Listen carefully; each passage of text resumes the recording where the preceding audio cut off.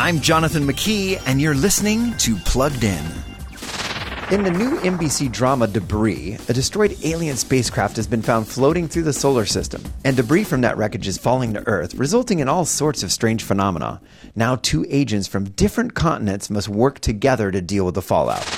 We found another one, and you're not going to believe this. He's defying gravity. The popular new sci-fi series isn't super gory, but it's not bloodless either. One character sees harmless visions of her mom, but other characters fall into a bleeding, coma-like state. One man uses the debris to teleport and winds up trapped in a concrete pillar. Debris isn't the worst show out there, but moments of violence, as well as some odd alien quote-unquote miracles, mean it's not the best family-friendly viewing either. Before streaming the latest shows, visit PluggedIn.com/radio. I'm Jonathan McKee for Focus on the Family's Plugged In.